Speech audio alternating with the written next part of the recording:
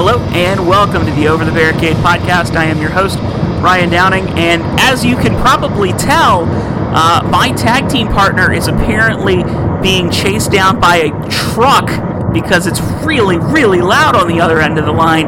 It's the Deadliest Catch, Lee Brando. Hello? Can you hear me? Yes. Oh my gosh!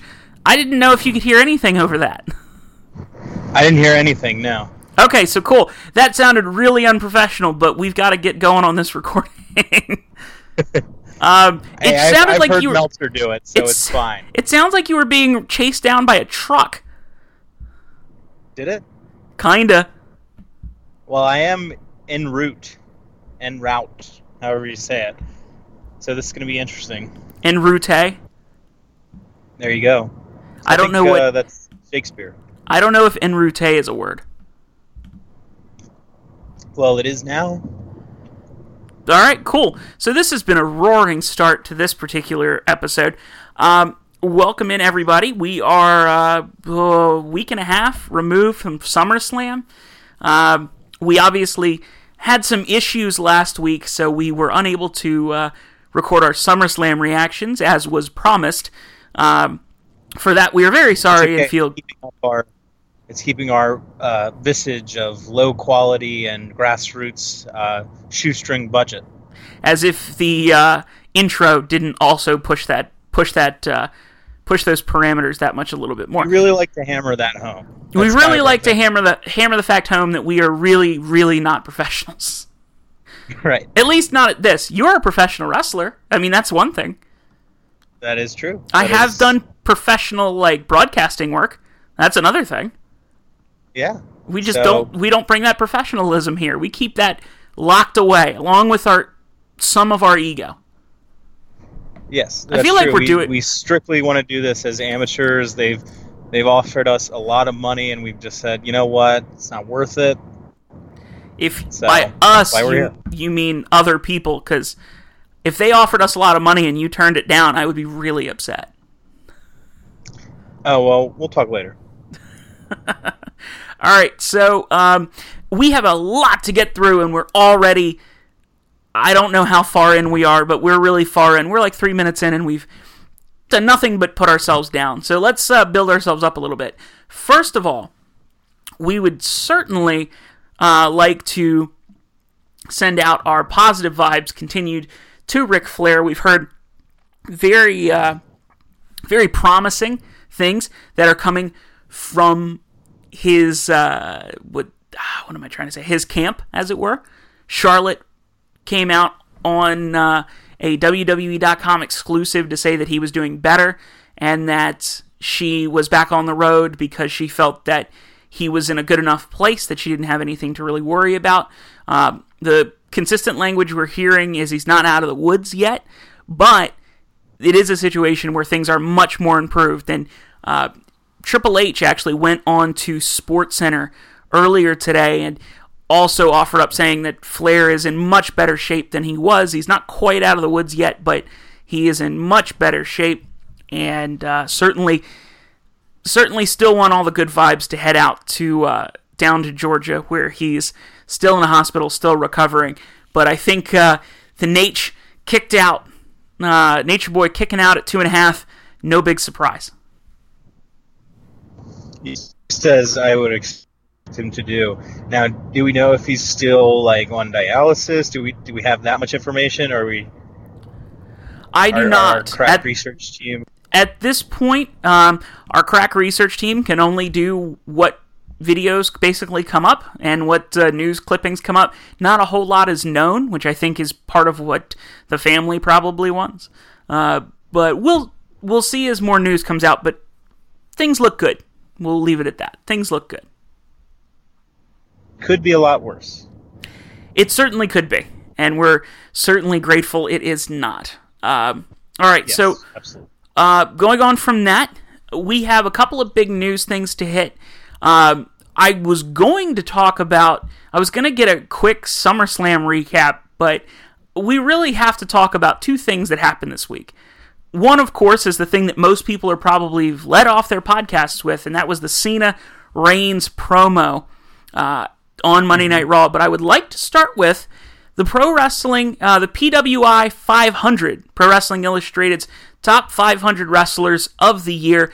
They have released the 2017 rankings, and this goes from July 1st through June 30th. So July 1st, 2016 through June 30th, 2017. And they put these out every year. The big, I shouldn't say a surprise, but a bit of a historic moment for them as a Japanese wrestler is number one for the first time in their publication's history. Kazuchika Okada is the best wrestler in the world, and I saw a couple people who disagreed, but I think when they figured out that it includes half of 2016 as well, I don't think people can be super upset. Yeah, I agree with it. I can see where you could pick, one or two other guys that you could really make a strong argument for, but they are not the world champion of their promotions. Mm-hmm. So yeah, I mean, to me, it's a clear choice. Yeah, you and I talked about this recently too. That Okada and Omega have been two of the best in the world in the last year. But if you're going back to July 1st of last year, you've got to put Okada on that list. He's had nothing. He's had, I think, 5, 6, 7 5-star matches in the last year, not including the 2 6-star matches he's had, 2 or 3 6-star matches he's had, and the 1 6.25-star match where Dave Meltzer continues to break his rankings for Okada. It's every time Okada gets in the ring in a singles match, you just assume it's going to be a classic, and he's put on great matches with everybody. So I think it is completely well-deserved, and I think that putting him in the top 2 was a necessity. Putting him number 1 was the right call. Yes. In second place, AJ Styles, who was 4th last year and is continually regarded as one of the best in the world, even though he's in a company that sometimes struggles with those sort of monikers because they wrestle a very specific style that doesn't necessarily lend itself to these classic matches. But AJ Styles gets the best out of almost everybody. Yeah, I see what you're saying, but they can still do big moments really well, and when they do them, they're bigger than when anyone else tries to do them. So, yeah. In that sense, I can see why he's that far up the list. Yeah, and right behind him, I would not I think a surprise to most wrestling fans, but if you think about kind of where he's used on the card and where he's been in the last year, Kevin Owens at number 3.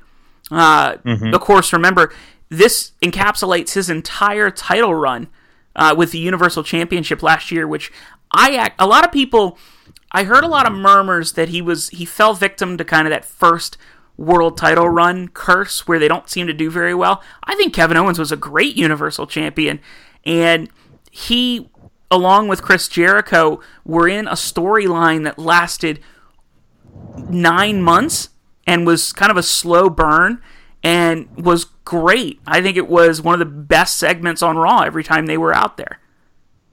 Yeah, and we're still kind of getting the, aftershock tremors of that storyline. The most recent time Jericho was on SmackDown, they, brought it right back up, and people are still into it. So maybe not best wrestler, maybe not, number 1 in the PWI 500, but maybe best feud of the year. Although there's some pretty stacked competition there from Japan. I don't think Okada Omega is getting dethroned from that honor, but Owens and Jericho should be definitely near the top. That was easily one of the best storylines that WWE has put out in the last couple of years. It was really, really good. Roman Reigns falls to 4th after being number 1 last year. Kenny Omega, the highest jumper into the top 10 into the top 5 as he jumps 18 spots. He is in 5th place. A lot of people disputing that. I saw online saying that Omega deserves to be higher up, but if you look at Omega from January to now, I would say you're correct. I think he wasn't quite finished. He took him the end of last year to really build up that kind of mystique to where when he faced Okada, it was huge. And you got to remember that this ranking doesn't include the most recent G1 and the specials in Long Beach. So if you were to include those, I would say, yeah, he should be up another spot or two, but this is before that. So yeah, we'll see what happens next year.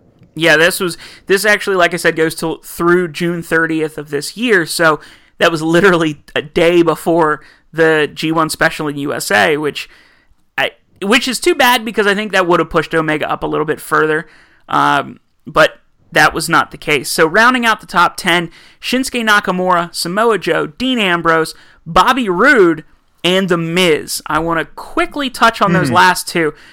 The Miz cracking the top 10. He was 22nd last year. He is in the top 10, and I think it's actually well-deserved. Promo, he's probably, you know what? He's probably the best promo of those 10, maybe besides Kevin Owens. And I think he's done his best promo work in the last year, and I think his best in-ring work in the last year. For The Miz, this counts that Dolph Ziggler match that he had the end of last year.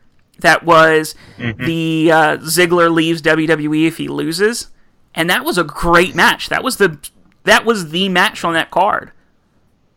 Yeah, as an IC title match. People had kind of soured on the whole Dolph Ziggler thing, like they are again, but Miz made it interesting. This also includes the Miz breaking out with that promo against Daniel Bryan on Talking Smack. The Miz has had a banner year, and even including his WWE title run, I'd say this is probably the best, strongest year of his career to this point.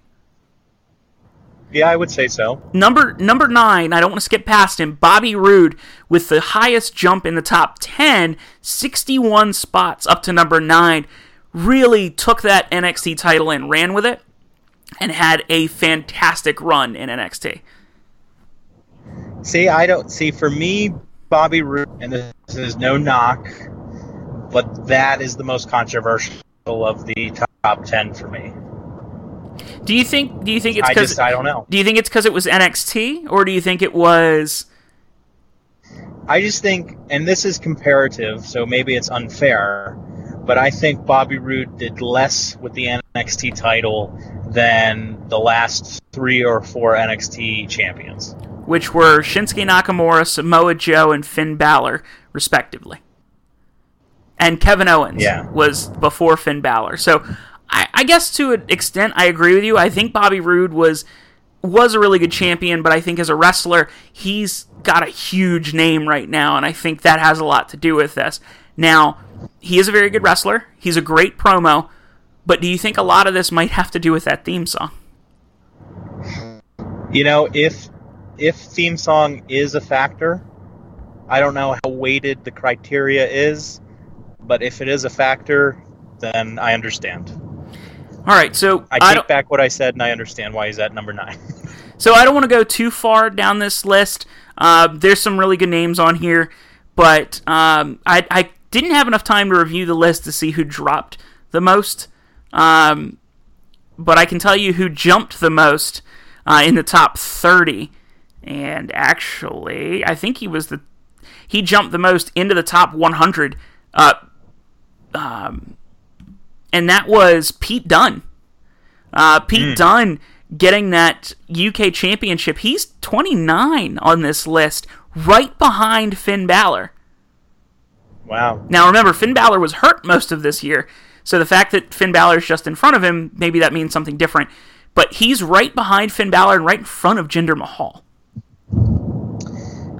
Well, a lot of people say that the best match of the last year on WWE programming was the Dunne bait match from TakeOver, I want to say Toronto? It was TakeOver Chicago.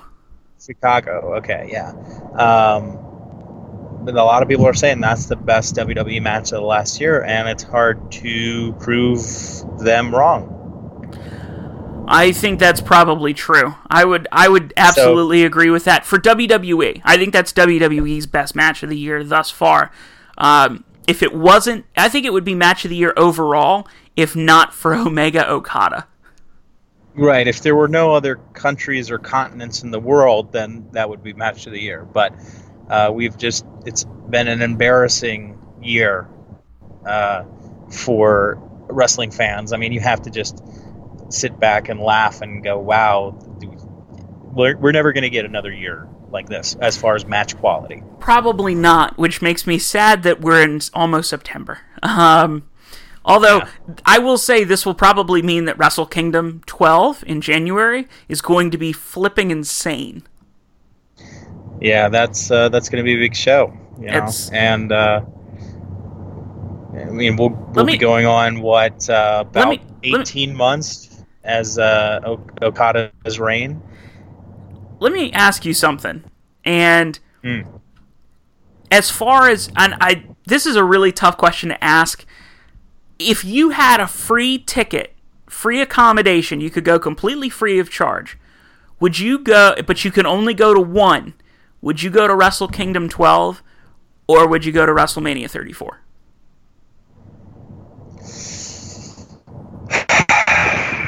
Wow. That is a tough one. You know, well, what do we know? What do we know about the two events? We know with WrestleMania, it's in New Orleans, and we're going to, most likely, again, it's back on the table. We're going to get Reigns, and I'm not sure what else. Maybe AJ Nakamura. And then Wrestle Kingdom, we're going to have, Naito, Okada.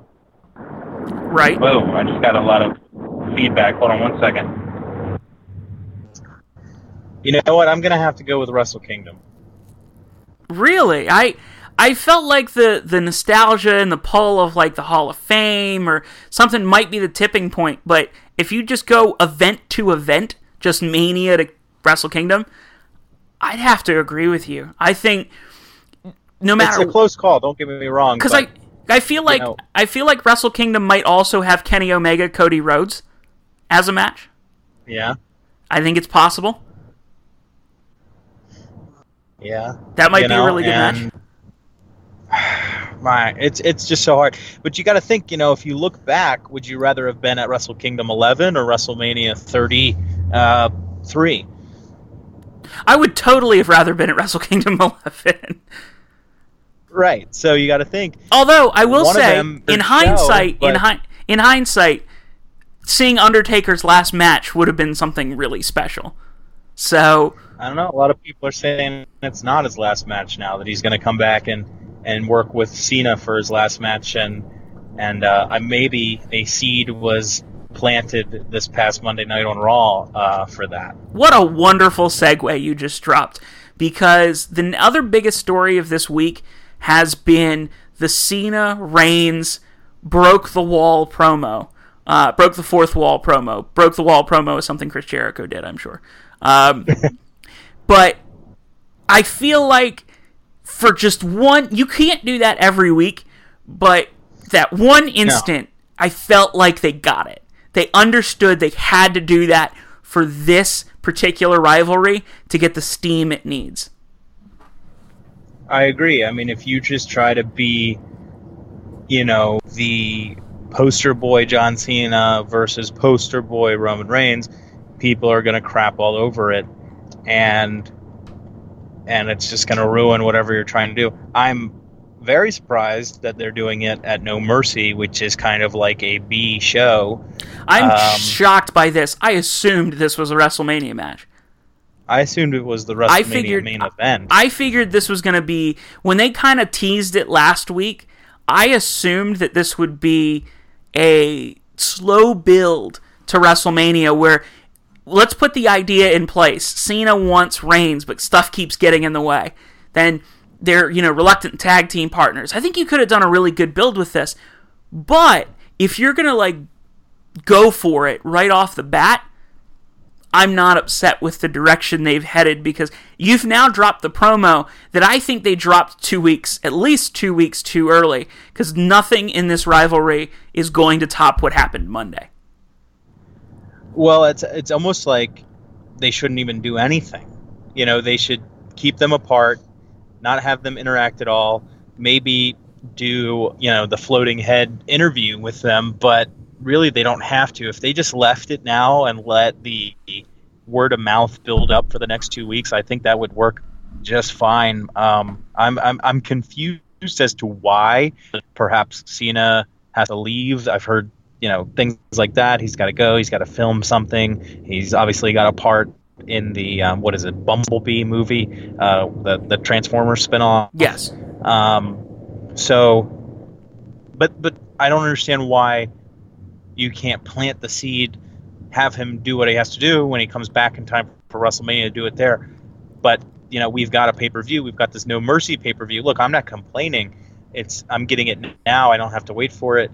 But it is odd that we have two of the biggest matches, most anticipated matches that WWE could put on happening on this Beep show. I mean, we have not only Lesnar and Strowman. Braun Strowman, which, everything that they've been doing, the build to that match is just as good, if not better, than what we saw from Reigns and Cena. And they're giving that on the same show. So very interesting. I'm trying to figure out why they don't have another quarterly call coming up. I don't know if they're trying to boost the numbers. There's not really any reason for it, but I have a theory. So, and they've done this before, where, remember way back in the day, when the network first launched, and they were offering, if you sign up now, you'll get the network free for 6 months or something, or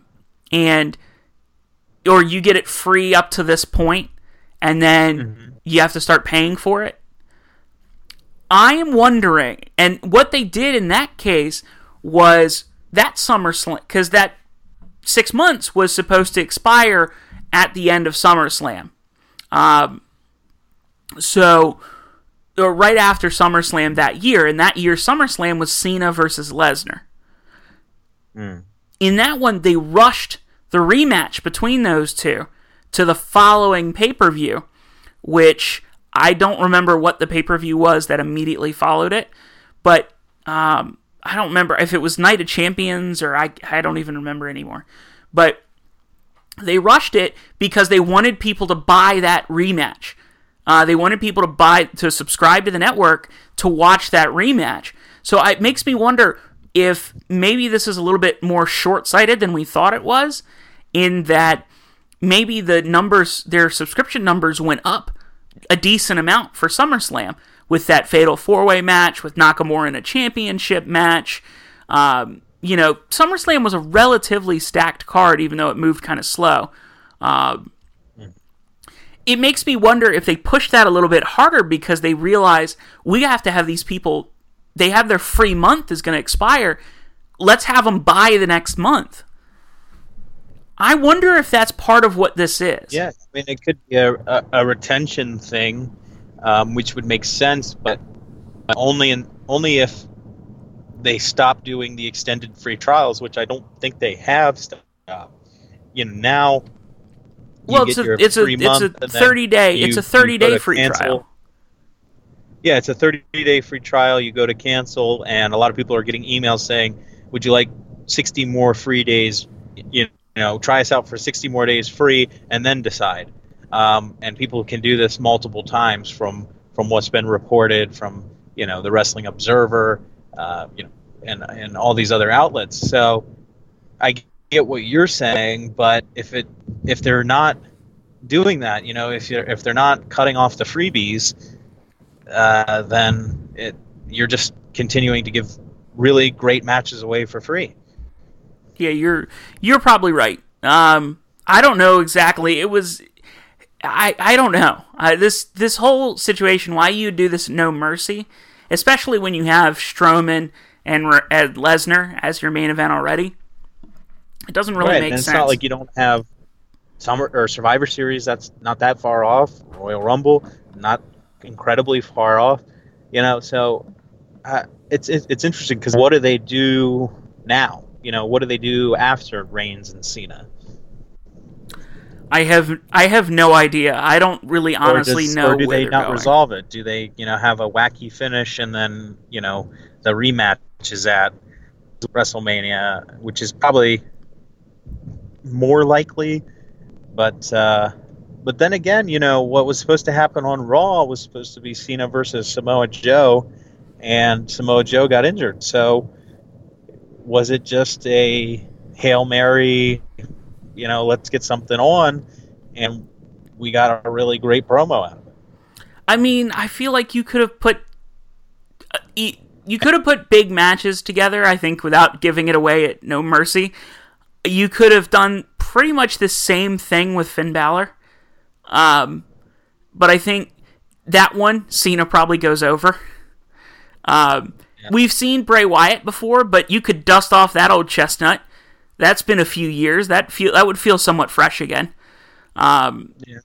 Although Bray Wyatt has not had a great year. Bray Wyatt doesn't ever win. I don't know why we assume he's going to. Cena can't take on Big Cass because Big Cass is hurt. Where is No Mercy? Is it in a big like I remember when they did the Alamo Dome for the Royal Rumble 2 years back, and they stacked the card because they had to fill in like 60,000 seats or something like that.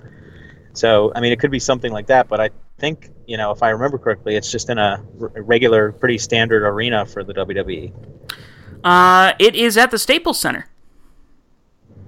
Okay, I mean that's bigger, but it's it's bigger in a sense that it's a hotter market, but seat wise, it's about the same. I have one more additional theory.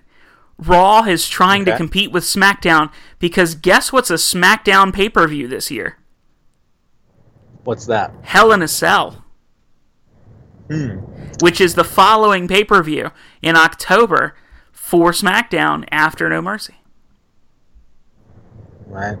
I mean, it's not crazy. They shot the whole. I mean, this is akin. The last time they did an angle like this was the CM Punk thing, and they did that at Money in the Bank. So it's not odd for it to not be one of the big four. It's just a little odd that they would do it so quickly after Cena comes to Raw. It's like they couldn't wait. They were just too excited. They were kids in a candy store, and they had to have it right now. But we'll see. I mean, what do you think's going to happen? You think it's going to be a wacky finish where maybe a double count out or DQ or something like that, or do you think we're going to have because Reigns loses, that's a pretty big blow to his career, I would think. Not only did you get buried and made fun of and really just kind of blown away in the promo, but you can't even get the revenge or what have you by winning the match. I have no idea, to be honest. I feel like this is Reigns' match to win because I think Cena is in the business of putting guys over. Although there's a thing you could do here which I don't agree with because I think WrestleMania shouldn't be for rematches in most instances. But you could have Cena beat Reigns,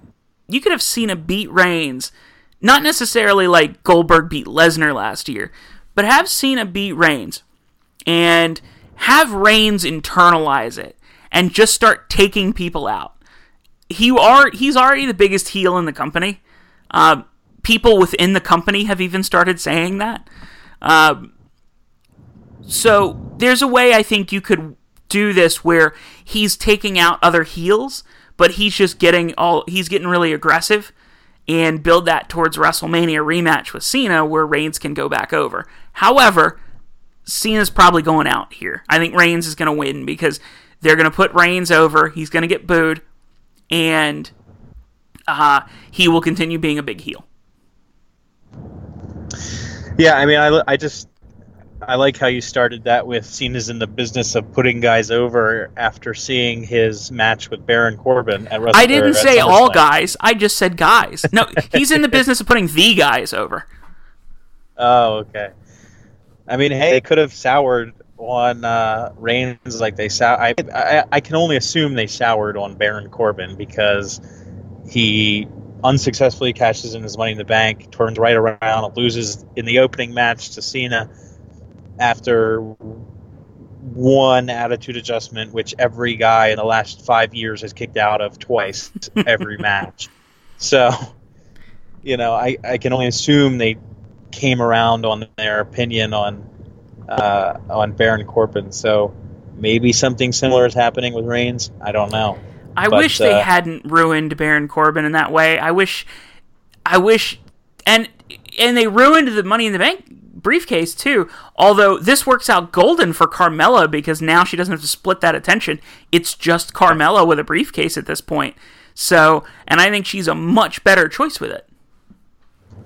Yeah, I mean, more entertaining of the two, certainly. But, the division that she has it in isn't as entertaining as the division that he was competing in. But she's definitely the more entertaining with the briefcase. That's what happens when you only have 6 women in total on your... Well, I guess 7 if you include Lana. If my memory is correct. I don't think we should. Lana's gone back to being a manager again. I think they've soured on her as a wrestler. You really can see who they don't like very quickly. Yes, it's very apparent. So I just want to take a look, since we were talking about pay-per-views. No Mercy for Raw, September 24th, so a month, so 5 weeks after SummerSlam. We get a 2-week break, and then it's Hell in a Cell, meaning it's 2 weeks later. So in actuality, we get to go right back to pay-per-view, break, pay-per-view, break, and then break, and then another pay-per-view. So No Mercy, September 24th, that's in LA. Hell in a Cell is going to be for SmackDown on October 8th. That's Detroit, Michigan, at the new Little Caesars Arena. Wow. Yeah, it sounds... Nothing scarier than that. Joe Louis Arena sounded way cooler. Anyways, and then October 22nd is the Raw-only pay-per-view TLC, and that's in Minneapolis. And then we get a month before Survivor Series. So Raw, SmackDown, Raw, big pay-per-view. And then there is a to-be-announced rumored pay-per-view for December 17th in Boston. No name yet, though. No name. I wonder if they're trying to decide exactly what to put there. That's usually where... I mean, TLC is usually the December one, but I see they moved that up. I don't know. Bring back Armageddon? They'll probably build branding. December last year was Roadblock. So I wonder if they're rethinking that. Roadblock end of the line? Sure. I'm pretending to be in the creative room. Is it possible? I would like to pose this to you. Is it possible that we take a break from a pay-per-view in December and we go from Thanksgiving weekend Survivor Series directly to the Rumble? When's the last time that happened? I do not have enough time to research that. I could go back and find it pretty easily, but 93, 94, before the In Your House pay-per-view started. Yeah, that would be weird, but I don't think they're going to do that, even though, I mean, they're not really using it anymore, so it doesn't really matter, because what's the difference if they had Survivor Series and instead of a pay-per-view, quote-unquote, they had, WWE Network special live in Tokyo or something like that again, and then had the Royal Rumble. Would that be considered going straight from Survivor Series to Royal Rumble, or would that special event be considered the same, plane of existence with a pay-per-view. So, I mean, all the language is getting changed around anyway, so I wouldn't be that shocking to me if that happens. I had more time than I thought. The last time that Survivor Series and then the Royal Rumble happened with no pay-per-views in between was 1994 to 1995. Okay, yeah. I was there. I was close. Then the In Your House pay-per-view started, and you had that right. I'm just scrolling through. Once you get into the late 90s, early 2000s, they were doing so many events. You know what used to be there that's not there that I think was always a cool pay-per-view name? Armageddon. Yeah, that's what I said. You could bring back Armageddon. I missed that because I was researching. Too early for New Year's Revolution. But they could bring back that if they wanted. Maybe they'll update their Cyber Sunday and make it like I don't know, something cheesy that has app in it. Cyber Sunday was a good pay-per-view for that time of year because it was like Black Friday and it makes a lot of sense actually. I wouldn't necessarily like be upset with that. Error or something like that. Oh, please don't. Please don't put that out in the ether. That was a terrible thing for you to do. In a random bit of trivia, did you know that the first New Year's Revolution took place January 9th, 2005? And it was in San Juan, Puerto Rico. And it featured Triple H versus Chris Benoit versus Chris Jericho versus Batista versus Randy Orton versus Edge as your main event of the evening. Was it in a chamber or was it just in a match? No, it looks like it was just a match. Huh. No. That was a bad thing to say. Hang on. That was an Elimination Chamber match. You were absolutely correct. Triple H with Ric Flair defeated Edge, Benoit, Jericho, Batista, Orton, and Shawn Michaels was the special guest referee. Yeah, because 2005, so that would have been WrestleMania 21, and that would have been when Batista won the Rumble and turned on Evolution. So yeah. Mm-hmm. Edge was the first. That was a good time period. Edge was the first. Let me read this card to you, and you can tell me if it was. Edge was the first eliminated. Then Benoit, Jericho, Batista, and Orton was last. Orton pinned Batista after an RKO. Triple H pinned Randy Orton after a pedigree. Here was that card. Eugene and William Regal defending their World Tag Team Championships against Christian and Tyson Tomko. Oh, yeah. Trish Stratus defeated Lita for the WWE Women's Championship. Shelton Benjamin retained his Intercontinental title against Maven. And let me throw these barn burners at you. Muhammad Hassan defeated Jerry Lawler with Jim Ross in Lawler's corner in a singles match. Kane defeated Snitsky. And then that Elimination Chamber match we just spoke about. The women's match for the Women's Championship, 3 minutes and 46 seconds. Shortest match on the card was actually shorter than the tag team match that took place in the dark tag team match, which was the Hurricane and Rosie taking on La Resistance. And then... it's weird how vividly I remember all these... this time period. This was right before I got started watching, so this is all a lovely little trek for me.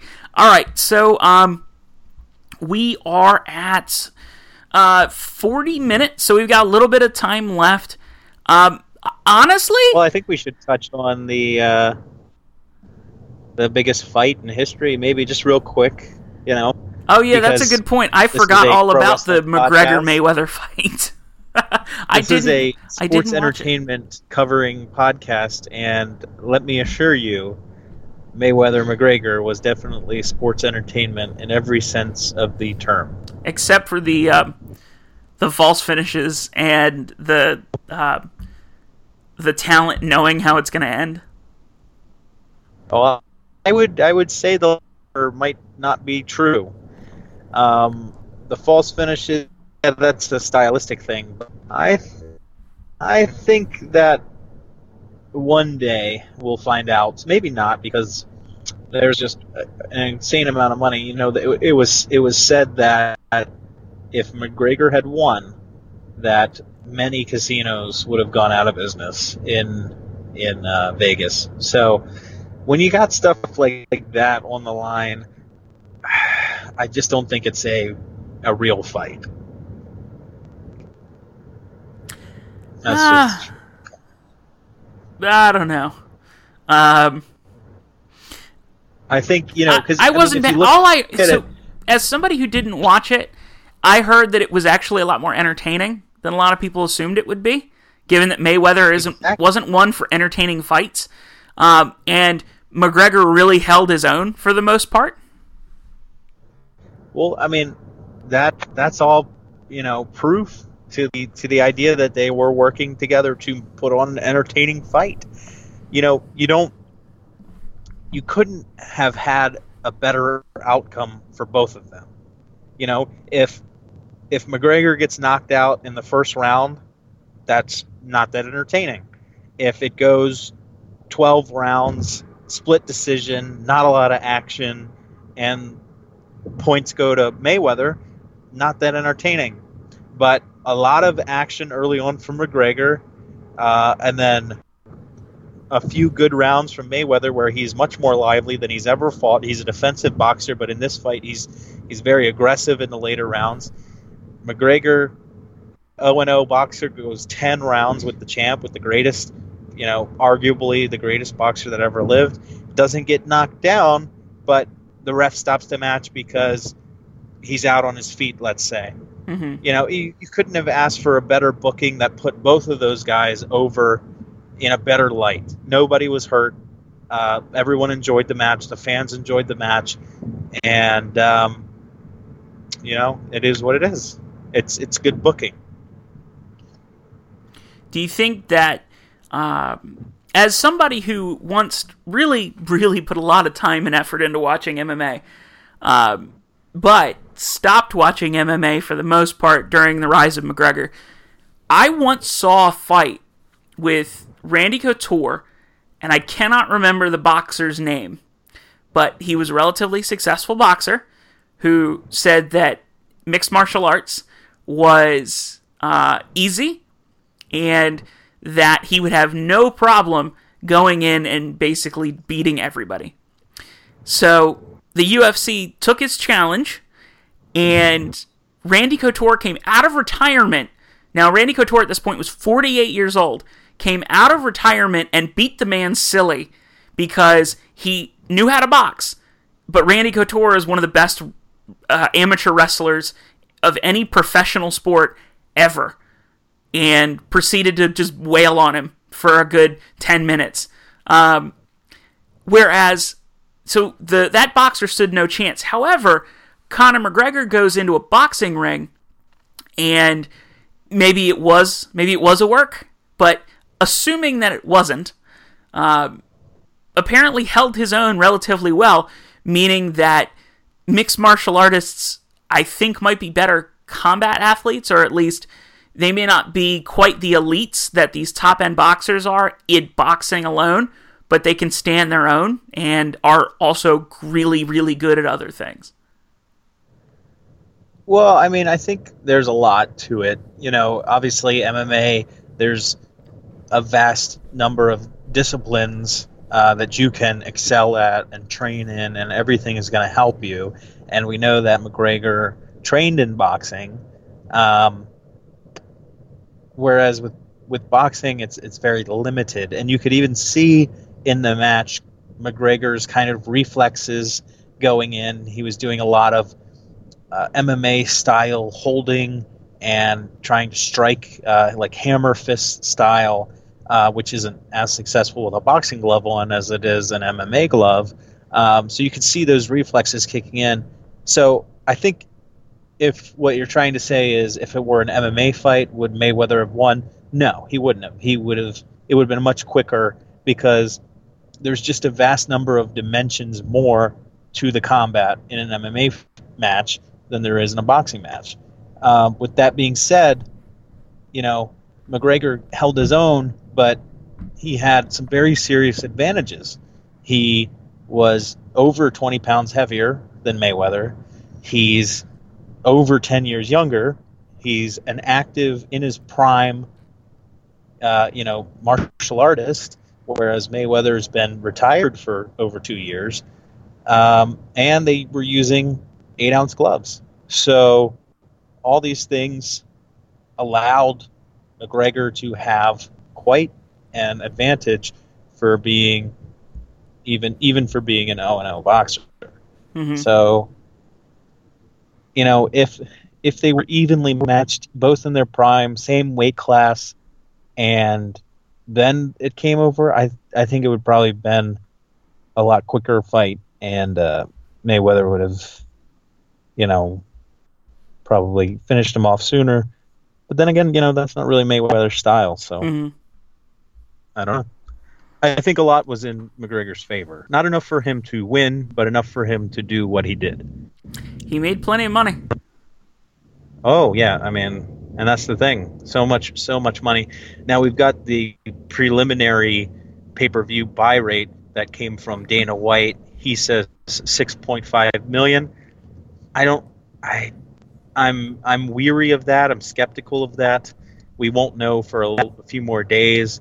So we'll see when it actually comes out. But major pay-per-view issues, a lot of outages, especially with the internet stream of it from UFC. I heard about that. So a lot of problems. They're going to probably have to issue a lot of refunds.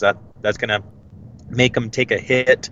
And then again, if it's 6.5 million pay-per-view buys, but only 2 or 3 million of those are from the U.S., then that's something to take into account, because in the U.S. it was, basically $100 a pop, but in the U.K. it was like $25. So, you got to look at where they're coming from also. Yeah, I'm seeing what you're referring to. I thought it might have been an official statement about from Dana White, but apparently it was something that was on Instagram. Is that what I'm looking at? Yeah, as something that was on Instagram from Uriah Faber. Interesting. It'll be interesting if it was true. And we'll find that out in the next couple of weeks, because if it did do 6.5 million buys, it would be the pay-per-view record, and it would destroy the previous pay-per-view record that was set by Mayweather-Pacquiao, which did 4.6 million buys, and from what I understand was way more entertaining than Mayweather-Pacquiao. Yes, this fight was definitely more entertaining, and definitely, to me, had a better build as far as mass public. McGregor is much more entertaining than Pacquiao to English-speaking fans, and he definitely sold the fight a lot better than Pacquiao did. And people are going to buy Mayweather fights because he's Mayweather, But this was the last one, I think that had a lot to do with it as well. People thought when he fought Pacquiao and it was a boring fight. It really was a hard to watch fight. People kind of got it in their heads that, okay, well, he's going to come back and do something because he can't end on that note. And This was a very high note for him to end on. So 50-0, nice, clean, even number, and over $300 million in one night. Not bad. Well, I'm sure WWE would be happy to host the rematch. Well, they might get John Jones and Lesnar, because I don't think we talked about this. I think this happened our hiatus. Because hiatus. We talked 2 weeks ago, just before SummerSlam. That's true. But it happened right after that. So, I'm pretty sure we didn't talk about it. But anyways, John Jones got busted for steroids. Again. Yeah. Really weird. Okay, so for people that don't know the history, John Jones was kind of the guy that had the potential to be the biggest star in MMA at a time when MMA is on top. So, essentially the biggest combat sports star in the world. And he was But- and you're absolutely right. He came along at like 23 years old. He came along right as the UFC was hitting their peak. And this was right at the end of Anderson Silva, who was their most dominant fighter until Jones came along. And at 23, John Jones looked like a legitimate superhero. Even one night when he was headed to a fight, on his way there, he saw somebody getting mugged. He chased and tackled the guy who was committing the crime, and they had the guy arrested. So, John Jones looks like a legitimate superhero. Yeah, and all the talent in the world, so much potential. But he, gets busted. This was, 2011, 2013 maybe? I can't remember the exact year, but he gets busted with something that he claims was like a male enhancement pill or something like that got snuck to him. He wasn't taking it on purpose, all this and that. So they gave him a light suspension. Well, it was a year suspension, but it was lighter than usual. And then, during this time, following this time, he's got some DUIs. He's got some drug problems. His name is in the press very often in a bad light. Then we get this last month or a couple weeks ago, this fight with Cormier, his rival, I guess you could say. And this was his big comeback show. And a lot was riding on this. People wanted to know, has John Jones changed? Is he finally ready to take that mantle where he's supposed to be, where he rightfully belongs? And he beats Cormier, and he delivers this great speech afterwards. And people are just so happy for him. Everyone was in his corner. Everyone rooting for him to turn his life around. And he did. And then, a couple weeks later, we get the news. He's tested dirty for a very old steroid, something that's not, to my knowledge, from what I've heard, on the kind of market where you could get it from a doctor or anything like that. This is like an underground black market steroid that the Russians used back in the day. One of those type things. So no way around this. No way to say, oh, I don't know. I didn't know I was taking it or anything like this. And the UFC and USADA, they haven't laid down the suspension yet, but people are assuming 4 years, which would essentially, be the rest of his career. So the big Lesnar-John Jones match that was theorized for next year, which would be kind of the biggest match of next year, big dream fight for UFC, looks to be off the table. So I'm reading up on it a little bit while you were going through the explanation. The substance is called Turinabol. I think I'm pronouncing that appropriately. Basically, what has come out today, so we have as up-to-the-minute news as I can manage to find. What has happened today is that the California State Athletic Commission, their commissioner, whose name, Andy Foster, so he's the executive director, I should say, of the California State Athletic Commission, which they are the group, along with USADA, the United States Anti-Doping Agency. They are the ones who do the drug tests. USADA performs the drug test. California State Athletic Commission essentially is the ones who manage everything. So they're the ones who who work with USADA to set up the appointments, get everything done, do all the random testing. So anyways, here's essentially, so what you said is right as far as this isn't something he wouldn't have known about. That being said, apparently he didn't test positive for the 6th and the July 6th and July 7th. He failed the one that was on July 28th. So that's the one he's currently under some scrutiny about. Right. However, the nature of the compound that he took, the steroid that he took, is not. It's very effective within like the 6 to 8 weeks before a competition. So it wouldn't be something long ago. It would be something very recent, and like bodybuilders use it to cut weight right before a show or something like that. Well, if it is the 6 to 8 weeks, that would have fallen into that time frame at the beginning of July as opposed to the end of July, because this fight happened, I believe, at the very beginning of August, or it might have been July 29th. Anyways, basically, the executive director of the Athletic Commission in California is saying that none of this really makes any sense. It's really possible that could have been a tainted sample, but that is why when they do drug testing, they take an A sample and a B sample. Two separate samples, so if one is test positive, maybe it's a false positive, maybe there's an issue with the test or the sample itself, they go to the B sample, which, if that tests positive, that would probably trigger the suspension. If it's negative, he probably will get away without any issue. However, if it tests positive, he'd probably be able to appeal at a hearing that's going to be in October. But essentially at this point, if that B sample tests positive, he's probably done. You're right, it would trigger a 4-year suspension. He's definitely not fighting Lesnar. At least not in the UFC. Not in the UFC. But perhaps, maybe,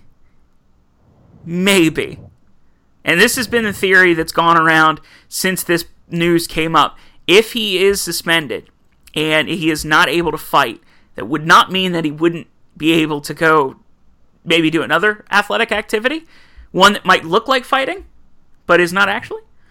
Maybe do his WrestleMania appearance? Maybe. So, for that, we will need to see. But it does make for some very interesting television. So, real quick, because we are pretty much at the end of our time, we talked through most everything. 2 points. One, Jeff Hardy is going to challenge for the Intercontinental Championship. This feels like it came out of nowhere, doesn't it? Yeah, I mean, of all the guys in that Battle Royal, I was not thinking Jeff Hardy. Neither was I. I assumed it was Jason Jordan, and the fact that Hardy eliminated Jordan, and that Matt Hardy got eliminated so much earlier in the match, I am a little nervous. Although I could see where this could be your kind of breaking off point, where the two of them kind of go their separate ways. But maybe Matt Hardy's like, oh no, this is happening again. He starts to maybe break a little bit. Could be, or it could just be who's a guy that Miz can beat and won't hurt by beating. Man, remember when Jeff Hardy was WWE champion? The one other thing I want to hit on is the return of Southpaw Regional Wrestling. Have you watched? I haven't seen the new episode. You need to. It's fantastic. It Tex Ferguson on a road trip. It is really good. They introduce a couple of new characters. It's great. I wanted to bring up my favorite moment of the week, and that came on SmackDown during the Fashion Files, which rather lackluster Fashion Files this week, but they did have one line in it. Did you see this line? I know I did, but I don't remember specifically what you're talking about, but I'm going to pop when you say it, I'm sure. They referenced the fact that Vince McMahon does not call belts. He doesn't want the titles called belts or titles. He wants them called championships. Yes, I did catch that. And it was great. Yeah, Breeze holds up a belt, an actual belt, that you wear to hold up your pants, and they're picking up these objects, and it's just random thing, headphones, I think it was a pair of sunglasses or something, and he picks up the belt, and Fandango looks down, and he goes, oh, it's a championship. And Breeze, no, it's a belt. Yeah, it's a title. No, it's literally a belt. It's to hold your pants up. It was good. I actually really do like the Fashion Files. I really thought it was going to come to an end like 3 different times. It is one of the more entertaining things they do on SmackDown. I hope they don't run it into the ground. I'm always nervous they're going to, but they've done a really nice job with it. Although my sanity prediction for SummerSlam fell away. since they're now NXT Tag Team Champions. Yeah, and Fashion Files, we didn't get anything, right, on SummerSlam? No, nothing for SummerSlam. All right, before we go, one last thing. The longest reigning WWE champion is no more, as Asuka got injured and now has to relinquish her title. Could this be a good thing for Asuka? Because from what I understand, the injury won't take her out terribly long as far as, WWE injuries go. It's a broken collarbone, which I've seen take people out for a long time, but from what I understand, she might be back in a couple of months. Is this something where this is a great way to keep her undefeated, not what you planned, but a way to keep her undefeated and just have her maul through the main roster? Yeah, I think it was very, convenient timing, because it was getting to that point where she really had nothing left to do in NXT, and they needed a way to get her up to the main roster without damaging her streak, and now it kind of all came together, because 6, 8, 10 weeks you could get away with leaving her champion and just having her come back and just go from there, or you could use that as an excuse to say, okay, we're stripping you of the title, but also we're moving you up. So I think it was great timing. She got that last great match with Ember Moon, and it'll be interesting to see where she goes, what brand she goes to, if the phenomena lives, because as we all know, there is a weird transition from NXT to main roster, and not everyone survives that weird transition. Will she be in the Finn Balor, Samoa Joe, Shinsuke Nakamura camp? Or will she be more like Sami Zayn and Tyler Breeze and Bayley? I guess time will tell. We will see. I guess I should throw one more thing out there. Adam Cole is officially in NXT.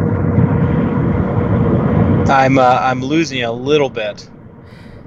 That's fine. I bring up Adam Cole and we start losing the podcast naturally. Baby. Baby. All right. So we have a lot to talk about next week. We'll be back with you next week. And Cheap Seat Studios should be completely finished and ready to go by then. We're pretty close already, but by the time my tag team partner reaches Cheap Seat Studios after his long vacation in a tropical paradise, we should be good to go. I'm excited. Can we call it Cheap Seat Studios? No. I'm putting the kibosh on that right now. I was asking for somebody else. I'm same guy that wanted Attitude Era. No, Vince, we're not. We're not going to do that. Okay. All right. So that's it for us this week. Stay tuned for the plugs. And any last words for the listeners? No. Oh wait, we didn't talk about the Reigns and Cena promo and how that related to a possible Cena-Undertaker match. So I guess we could talk about that in like 10 seconds. We talked about that at the beginning of the show. We didn't bring up the fact that he said, that the Undertaker was a old veteran with a broken hip. We didn't say what he said. No, we didn't. Would you like to do a deep dive into the promo next week? Yeah, I mean, we can I'm not saying that. I'm not saying that in a snarky way. I really actually liked the promo, and will make an excuse to watch it again because I thought it was wonderfully done. And my girlfriend, alternative commentary to the promo.